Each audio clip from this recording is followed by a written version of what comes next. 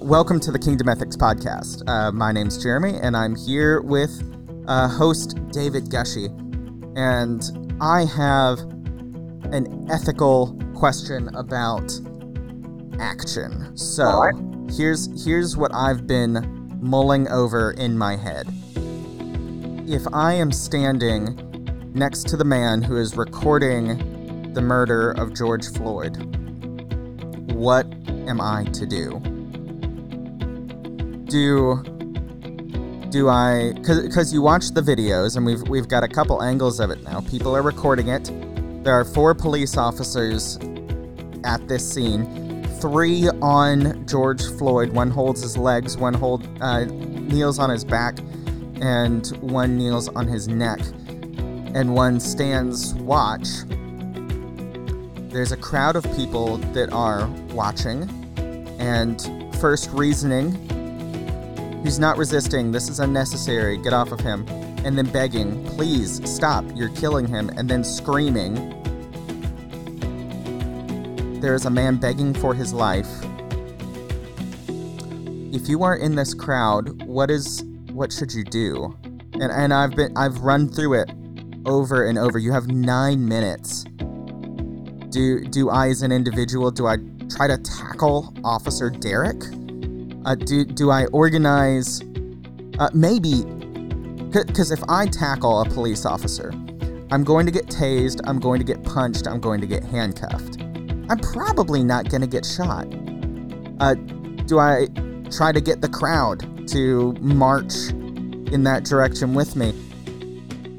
Do I get really clever? Do I maybe grab all of the white people who have that hedge of protection that are there, and we're going to march towards them? I own a firearm. Do I draw on a police officer? That can get me shot, but it could end the situation. What am I to do in this horrible hypothetical? I didn't think, as I watched that video, I didn't think about it in exactly those terms. But I think it's well, as soon as I heard from you that this was on your mind, I thought back to hear in the video that I saw, there's one main voice. You know the one that I'm talking about? Yes. Where there's a guy saying, hey, stop, get off it. And there's a lot of cursing. Yeah. What the blank are you doing, man? He's not resisting. He's not resisting. It appears to be an African-American person's voice. He's angry. His protest is being verbalized, but he's also being blocked from the scene by that other officer who is standing between him and that crowd and George Floyd. All those other officers. Were there all 3 officers on him the whole time? Yes. There's a video that's not as expertly taken, but is from the opposite side of the street. Oh, okay. Even more awful. Yes, they should all be arrested. It makes me think of this kind of classic question that came up when I was studying the Holocaust. One question was, well, why didn't the local civilians,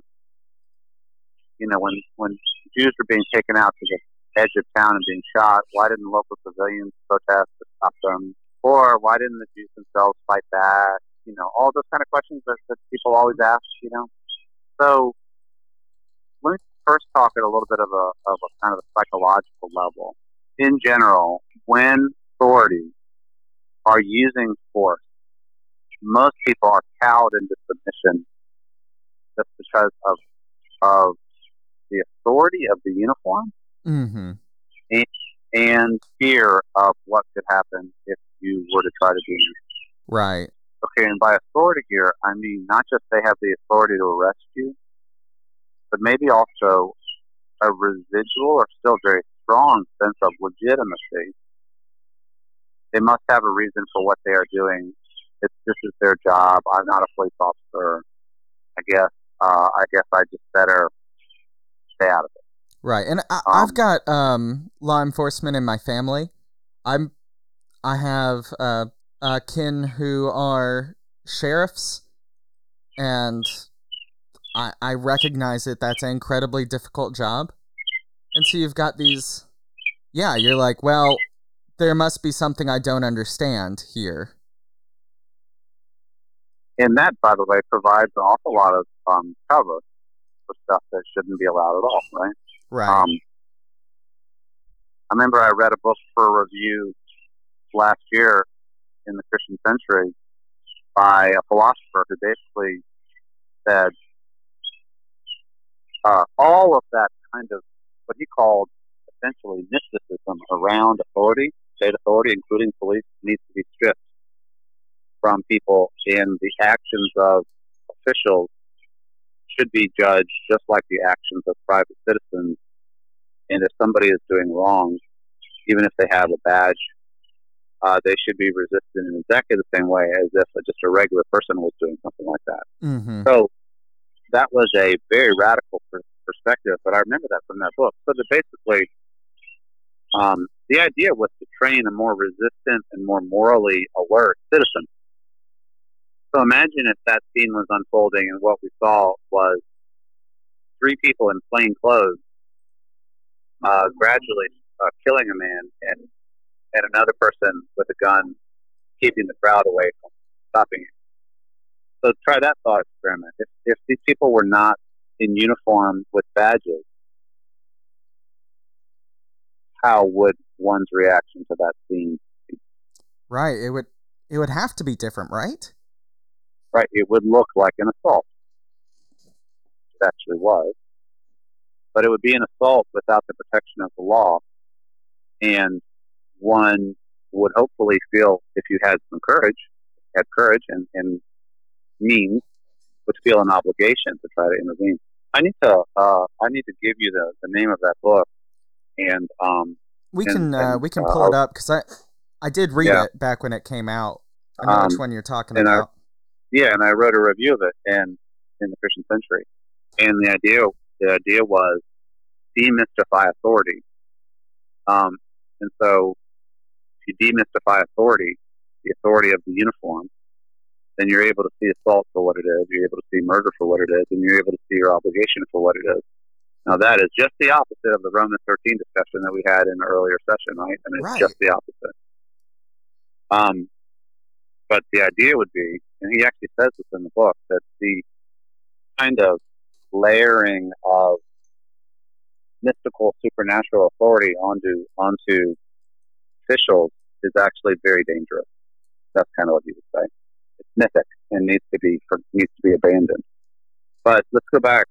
So that's challenging. I'm not saying I embrace that, but it's an interesting idea. But let's go back to that situation. So part of the reason why people don't try to jump in there is because of the authority, the legitimacy. But what's interesting is when you are part of a community that has been mistreated by the authorities, by the police, by the criminal justice system, I think a lot of that mystified authority just isn't there. Right. From my privileged, my privileged background, I have been taught to respect authority. Yeah. I've been taught to respect the police. I've been taught to always trust the police. If I'm in trouble, if I'm lost, I look for a cop. And that is what we're obviously all learning now, if you didn't already know it, that is such a racialized difference there. I saw someone tweeted, and I'll have to find it. He had a blue check mark, so I think I could find it again. He said, one time I accidentally tried to spend a counterfeit $20 bill, and I had to talk to the police and go to the police station, and it's a story that I sometimes tell at parties. George Floyd tried to use a fake $20 bill, and he's dead. Allegedly. Right. Allegedly. Yeah, that's right. Mm-hmm. Yeah. And that's privilege. So that's absolutely right. So let's go back to the scene. Here's how I thought about it. I hope, I would have attempted to use every ounce of my white male privilege to roar at those officers, I see what you're doing. This is evil and wrong, and I'm going to see to it that you guys are arrested for this. Stop right now.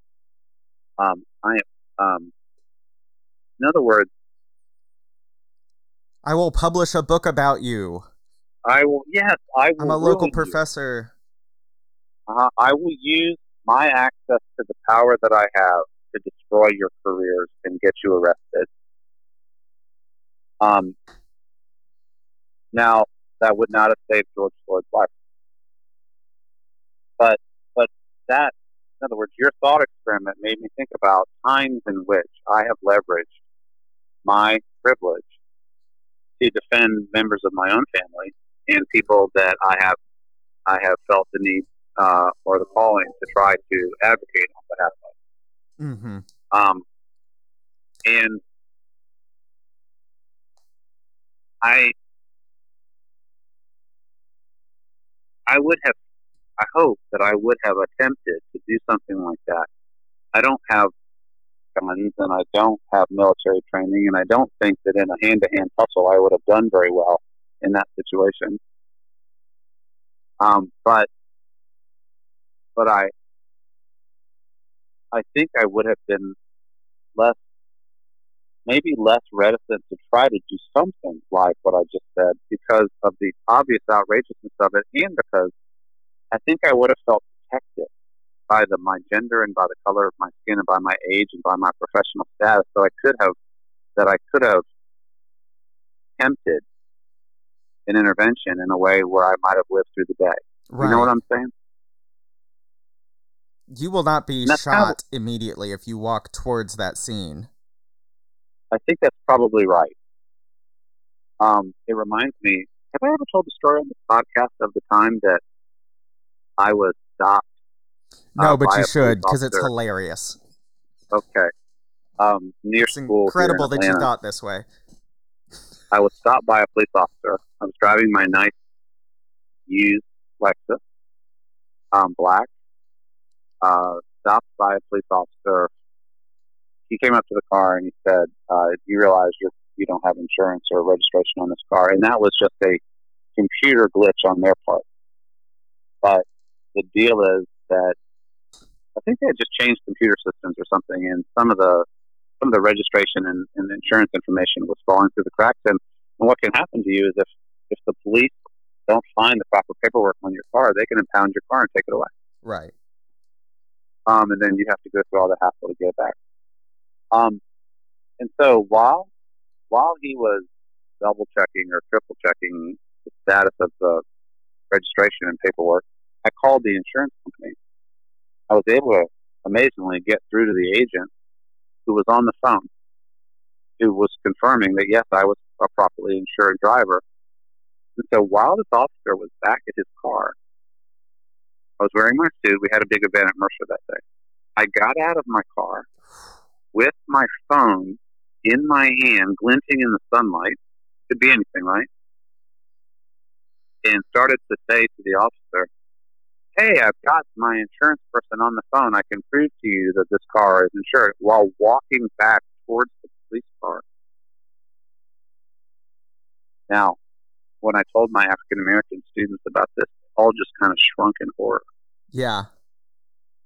They said, "You never get out of a police car, out of your car when you're being stopped by the police unless they tell you to. You certainly never hold anything in your hand that could be misinterpreted." Which is anything. And you never walk in the direction of the police car. And they said I was lucky to make it through the day. And it was another example of my privilege. I was confident that nothing would happen to me, but hey, I know the truth of the situation. I have the right on my side, and here's the phone, and and actually, he said, so what the police officer said was, "Get back in the car," very sharply. So I humbly, meekly got back in the car, but he did take the phone from me, talk to the agent, agree that I was probably right, and let me go. You know? Wow. But I made it through the day. So what do you think you would have done in that situation, Jeremy? If I was anytime I'm pulled over, I have a sequence. The moment I think that they're coming for me, I slow way down. My emergency lights go on. I get into a parking lot somewhere where they can feel safe and in control. I turn my car off, the keys go on the roof, and my hands stay on top of all the windows go down, my hands are on the top of the steering wheel until they ask me to do something different, because that's what my sheriff brother told me to do. And you combine that with the layers of privilege that surround me, and I usually get out of tickets because of that. Wow.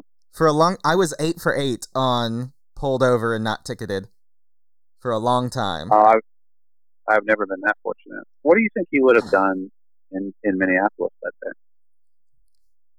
So I've been turning this over and over and over. And I think I have to act.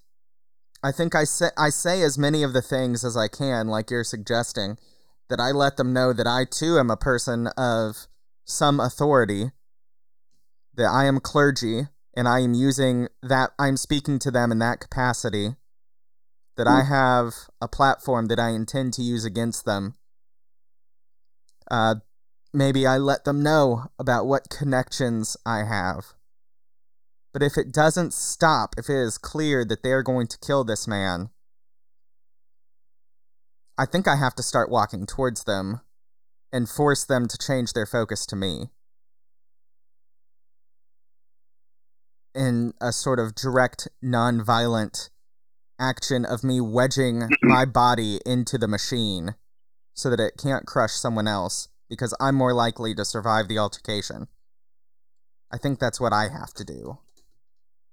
Do you think you would have done that? I don't know, because I've never had to. Mm-hmm. That's the only proper answer, I think. Now, somebody who has... I recognize that thinking about it is like a power fantasy. Yeah. Sort of like I would have hidden Jews, or I would have helped runaway slaves, or anything of that matter. I know what I would have liked to have done. Yeah, it's all of those. It's all of those qualifying verbs. What I would have liked to have done. Right. And I've got. I have 3 quotes that hang. I'll take a picture of exactly where I'm sitting and post it for our listeners. To the right, at eye level of my computer monitor, are 3 quotes. One from Kierkegaard, one from Bonhoeffer, and one from MLK. The Kierkegaard says to me, every day, the Bible is very easy to understand, but we Christians are a bunch of scheming swindlers. We pretend to be unable to understand it because we know very well that the minute we understand, we are obligated to act accordingly. Bonhoeffer says that to be free, to be truly human, is to be conformed to the image of the crucified one. And then MLK calls out from a Birmingham jail, I have been gravely disappointed with the white moderate. The Negro's great stumbling block in his stride toward freedom is not the Ku Klux Klanner, but the white moderate who is more devoted to order than justice. And these 3 voices, I read them every day, and they minister to me in their dialogue with each other, because Bonhoeffer says, Pastor, your calling is to realize who you truly are by being conformed with the crucified God. Kierkegaard reminds me that I know exactly what that means. And Reverend Martin Luther King tells me that that's justice. And so I want to be the one who would hide Jews in my basement. I want to be the one who could be one of the righteous among the nations. I want to be one that is counted as an ally, who would be someone who could wedge themselves into the machine.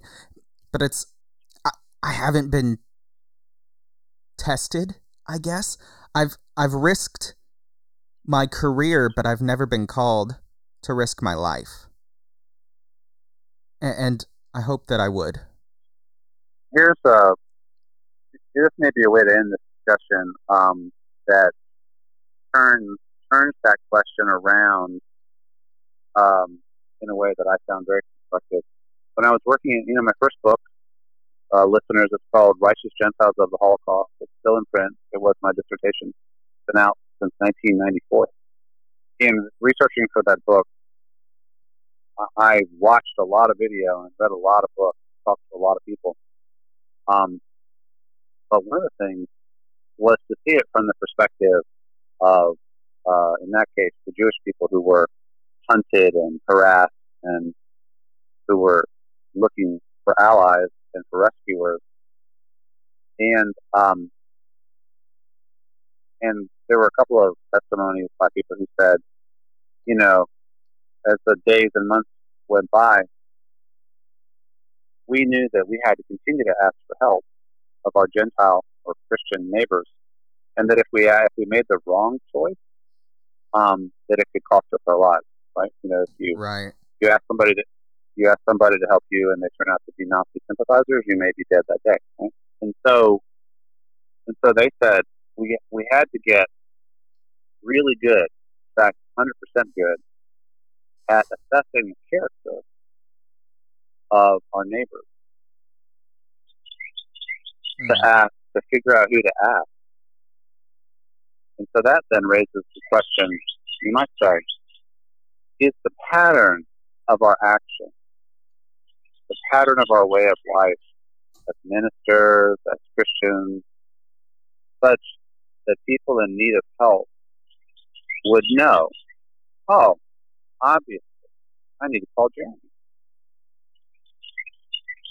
I need to call David Geshe. Yeah, there's a test that my high school would do. In my fundamentalist upbringing, I'm sure you've seen this before. It's always cast like you're in North Korea or Iran or something like that. Some baddie place. Right? Yeah, you're put on trial for being a Christian. Is there enough evidence to convict you? Yeah. I'm wanting to be a better and better ally. And I'm wanting to be kind of person who would be called. And that moral allyship, I think, is a lot of what Christian ethics looks like as we come to focus more on oppression, injustice, and the abuse of those who are powerless. So you might say that the fantasy sequence of I stumble upon that scene in Minneapolis and I wedge my body into the system and I say, you're going to have to kill me to continue doing what you're doing. In one sense, it's a fantasy sequence. What's not a fantasy sequence is kind of what are we going to do today, or what letters are we going to write, what advocacy are we going to do, what expressions of friendship are we going to offer and sympathy, what healing, justice work will we do today that we can do? That's probably the right question. Yep. We have to actually do something. The Bible is very easy to understand, but we Christians are a bunch of scheming swindlers. We pretend to be unable to understand it because we know very well the minute we understand, we are obligated to act. Let's end it there, shall we? I think that's a good place. Thank you, David. Thank you, gentlemen. Friends, thank you for enduring 3 episodes of 2 white men talking about race. These are things that we are all having to think about and we're all having to deal with. And it is the call of the church, the responsibility of the church to get it right. May justice roll down through us before it rolls down on us. That's a good word. And that's really how the Bible positions the prophet. either align ourselves with the purposes of God for a just world, or we will be subject to the judgment of a just God. There you go. This has been the Kingdom Ethics Podcast, a production of Mercer University Center for Theology and Public Life. You can find more about the Center for Theology and Public Life at mercer.ctpl. You can find more about David Gushee at davidpgushee.com, and my material is at revjeremyhall.com. Thank you for listening. We appreciate you. We're glad that you're here. We're humbled that you would listen. We ask that you would share if you found value in this. You'd like, share, subscribe, give us a good rating, give us some good feedback. It does a lot to help the podcast grow. Thank you, friends.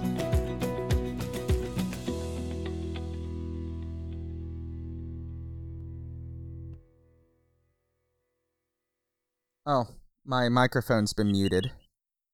Oh, okay. I said some very dramatic and eloquent things. The last thing I heard was the second quote. It was I thought, terrible. Wow, Jeremy's on a long phone call. No! I hate it when that happens. I was so proud of myself. I just slumped down my chair and thought my daughter would be proud of me.